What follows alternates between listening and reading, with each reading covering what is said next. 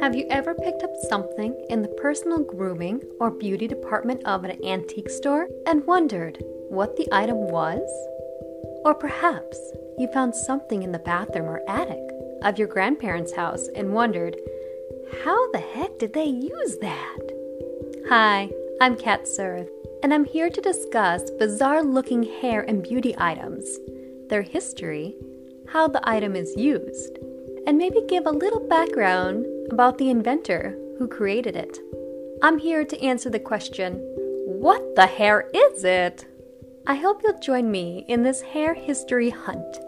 Please subscribe to be notified of future podcasts.